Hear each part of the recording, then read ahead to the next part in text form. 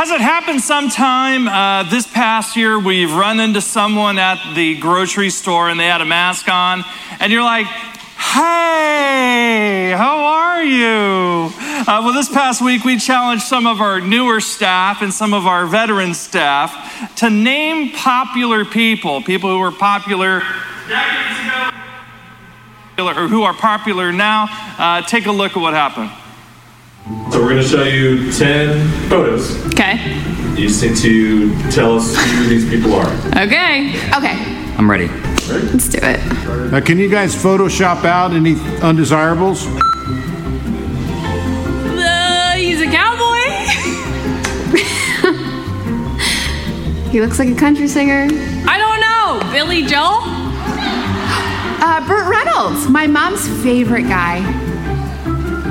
Ooh, that's it's a number, it's a cross between a D and a number 1. DeOne.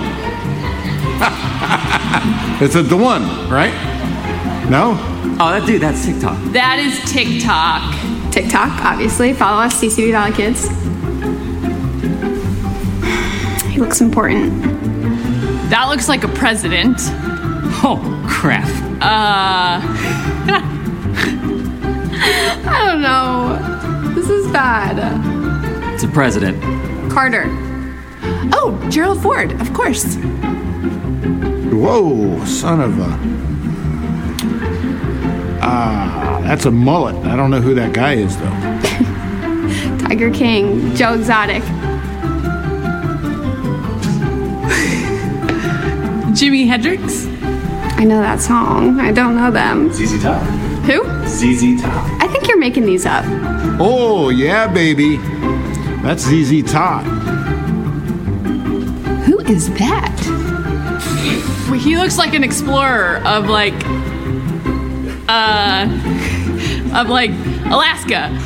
I have no idea who that is.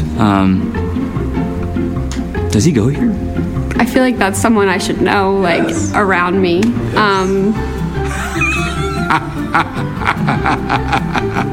That's Kevin Stone, United States Navy, circa 1981, maybe. Styling, right? You gotta admit he's looking good. Looking good. Well, today we're going to look at a second story of the resurrection, one that's not talked about a lot in churches, where two people didn't recognize Jesus and he was right there with them. Luke chapter 24 says, now the same day 2 of them were going to a village called Emmaus, about 7 miles from Jerusalem. And they were talking with each other and about everything that had happened. And as they talked and discussed these things with each other, Jesus himself came up and walked along with them, but they were kept from recognizing them. Now we immediately ask the question, who are these two people that they don't even recognize Jesus? Well, later in the story, we're told that one of them is a guy named Cleopas. John's account of the crucifixion says, standing by the cross of Jesus were his mother, his mother's sister, Mary, wife of Clopas, and Mary Magdalene. Scholars believe that Clopas is a variant of Cleopas, and so New Testament scholar N.T. Wright says that he believes that Cleopas is Mary's brother-in-law and Mary is Mary's sister. So I just want to let you sink that in a bit. Two people are walking from Jerusalem, and it's Jesus' aunt and uncle. Verse 15 says, as they talked, they discussed these things. One translation that you can have of the word discussed is they were disputing with each other. In other words, they were having a good old fight. Numb, probably, from the loss. Quite possibly they didn't share their own faith. Question is, John's gospel says Mary was there at the crucifixion. Where was Cleopas? Where was he? Perhaps they've had ongoing discussions about Jesus. Like, I knew there was something off about that kid. Or, hey, you know what? I told him over and over again, if he keeps talking this way, He's going to get in trouble with the Romans. He's going to likely get himself killed if he keeps talking about leading a new kingdom. They're going to come in and they're going to do something terrible to him. I told him this was going to happen. But Luke 24:16 says, they were kept from recognizing him. They were like, who? Now, if you haven't seen the movie Captain Phillips, it's because you've been living with the Amish for the last decade. So I'm just going to go ahead and ruin the ending for you. Tom Hanks is a captain of the ship going around the Horn of Africa. Somali pirates take the ship hostage. And after a harrowing back and forth, is he going to live? Is he going to die?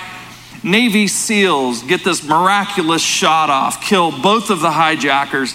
They take Tom Hanks, take him to the bottom of the ship where they're treating him.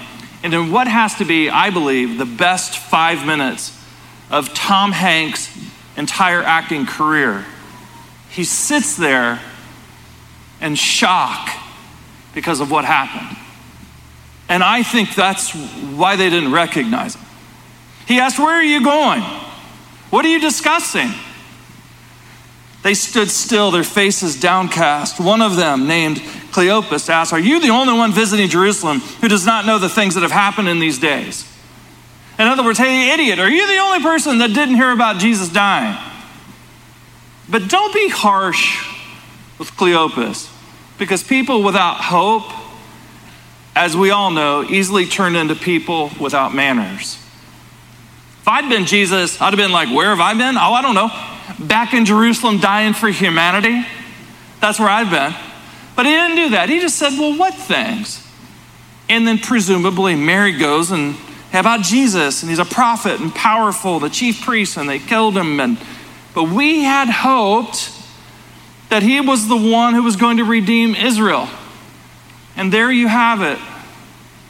One of the saddest phrases a human being can speak. We had hoped. And that's their story.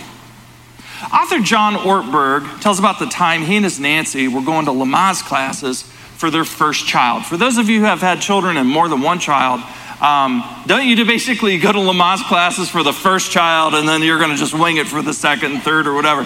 Ortberg says he goes to the class and he learns in Lamaze class that Lamaze trainers are advocates of not using the word pain and talking about your spouse's pain while you're going through childbirth, because you don't want to associate this beautiful memory with pain. And when they're giving birth, they always use the phrase discomfort. And so the day came when Nancy's in labor, and Ortberg says she'd been in labor for 12 hours, and their daughter Laura's body had completely turned 180 degrees in my wife's body.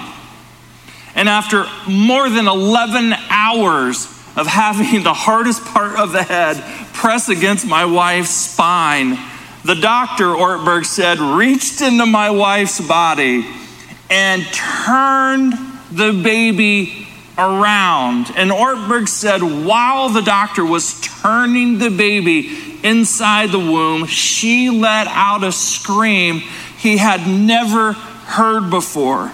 And Ortberg said, since I was the coach, I knew I had to do something. So I said, Nancy, are you experiencing some discomfort right now? Anybody here experience some discomfort over the last year? I think all of us have. I'll talk to skeptics all the time and they'll ask me, why are you inviting me to Easter? What's the big deal about Easter? And I always like to invite people that are far from God to come on Easter, because they learn three things. They learn, number one, that on this day we celebrate the greatest moment in all of history, that number one can make all of your past mistakes, erase them. Gone, clean. From the east to the west, anything you've ever done. 2 Corinthians 5:17, if anyone is in Christ, it says in the original Greek, kainakatises, new creation, new person. When that happened to me, it was like this 1,000-pound weight I'd been carrying on my shoulder just dropped. I didn't have to live up to any expectation. I only had one person to please from now on, him. That same thing can happen to you. You're slate clean. But number two, I love it when skeptics come on Easter because they learn that God is with us and he's for us. When I talk to skeptics, they honestly don't like talking to Christians. And they don't like coming to church services because they often express this, it's kind of like going to a doctor. You know, hey, I don't want to go to a church service and have people make me feel worse. In the same way, you don't want to go to your doctor and say, hey, I'm sick, and then he yells at you for being sick. Like, that's the whole reason I'm here, is because you're going to help me not be sick anymore. And we're starting this new series next Sunday, and please come back to be a part of this. We're going to be studying one of the coolest, most powerful books in the entire Bible. All the questions that you have and all of the problems that you're wrestling with, answers are in that book. And what we're going to be doing is we're going to be going through that series over a period of 6 weeks. We're going to write questions that we're going to make available during the week. And the last 3 weeks, we've had people volunteer to step in our church to host discussions. Discussions that are going to happen virtually, discussions that are going to happen in person. And so we have groups that are going on all week long, all times of the day for young, old, singles, married, whatever it is, every configuration that you have an interest or desire to be a part of, we have a discussion group happening for you that will be starting after next Sunday. And so for those of you who are here live, after the service, I want you to go over to that side of the room. Just give me 3 minutes. Go to that side of the room and find out what kind of groups are available. Because our mission is to help more, or to help people more, just to make more and better disciples.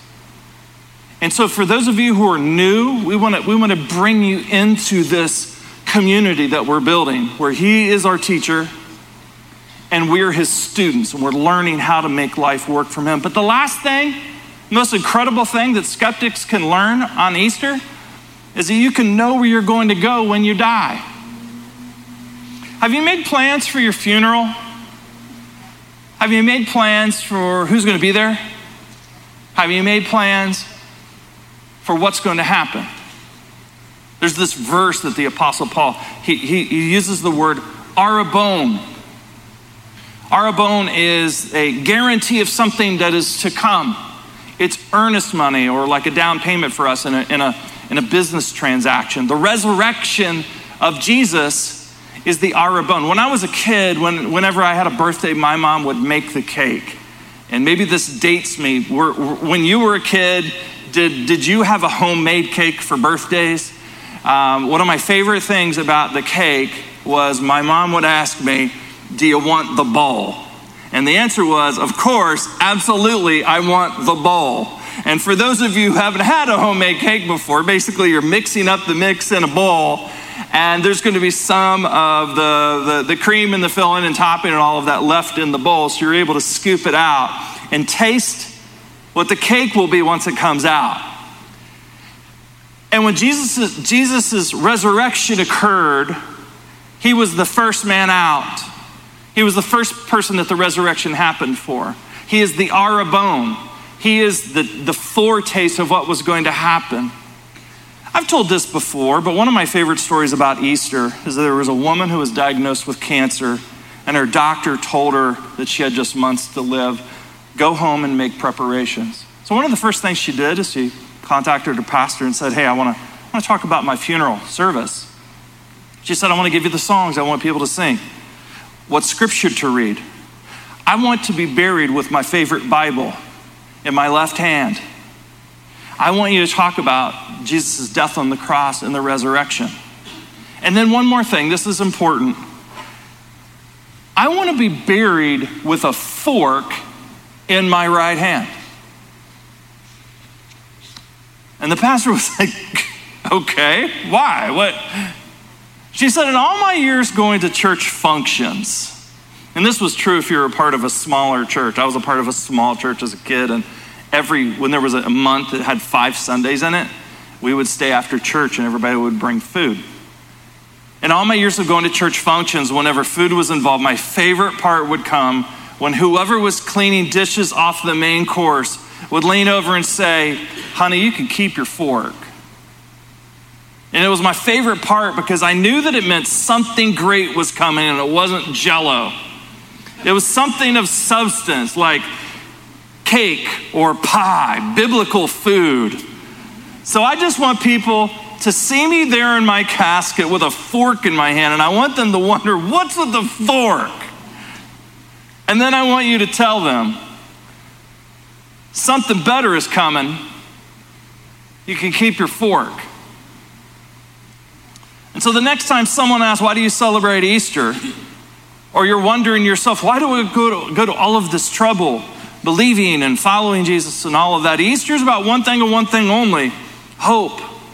Regardless of where you've been, regardless of what you've done, hope to overcome any problem, hope to make it through the darkest of nights, hope for anyone who wants it. It's the kind of hope that says, hey, listen, you can keep your fork because there's something better coming. Let's pray. To you today, we turn our eyes. We thank you for the mystery of something occurring 2,000 years ago, how it affects us today. Gosh, we certainly don't have to create in our minds circumstances where we need hope. Hope with our kids, hope in our marriage, hope with friends, hope in our bodies, hope in our careers, finances, and our culture. To you we look as the first man out. The foretaste, the earnest money, the arabone. That, hey, something great happened, but something even better's coming. To that day we look. In Jesus' name, amen. Thanks for listening to Brian Jones Sermons. For more information and to find similar articles on this topic and more, please go to Brian's website at brianjones.com.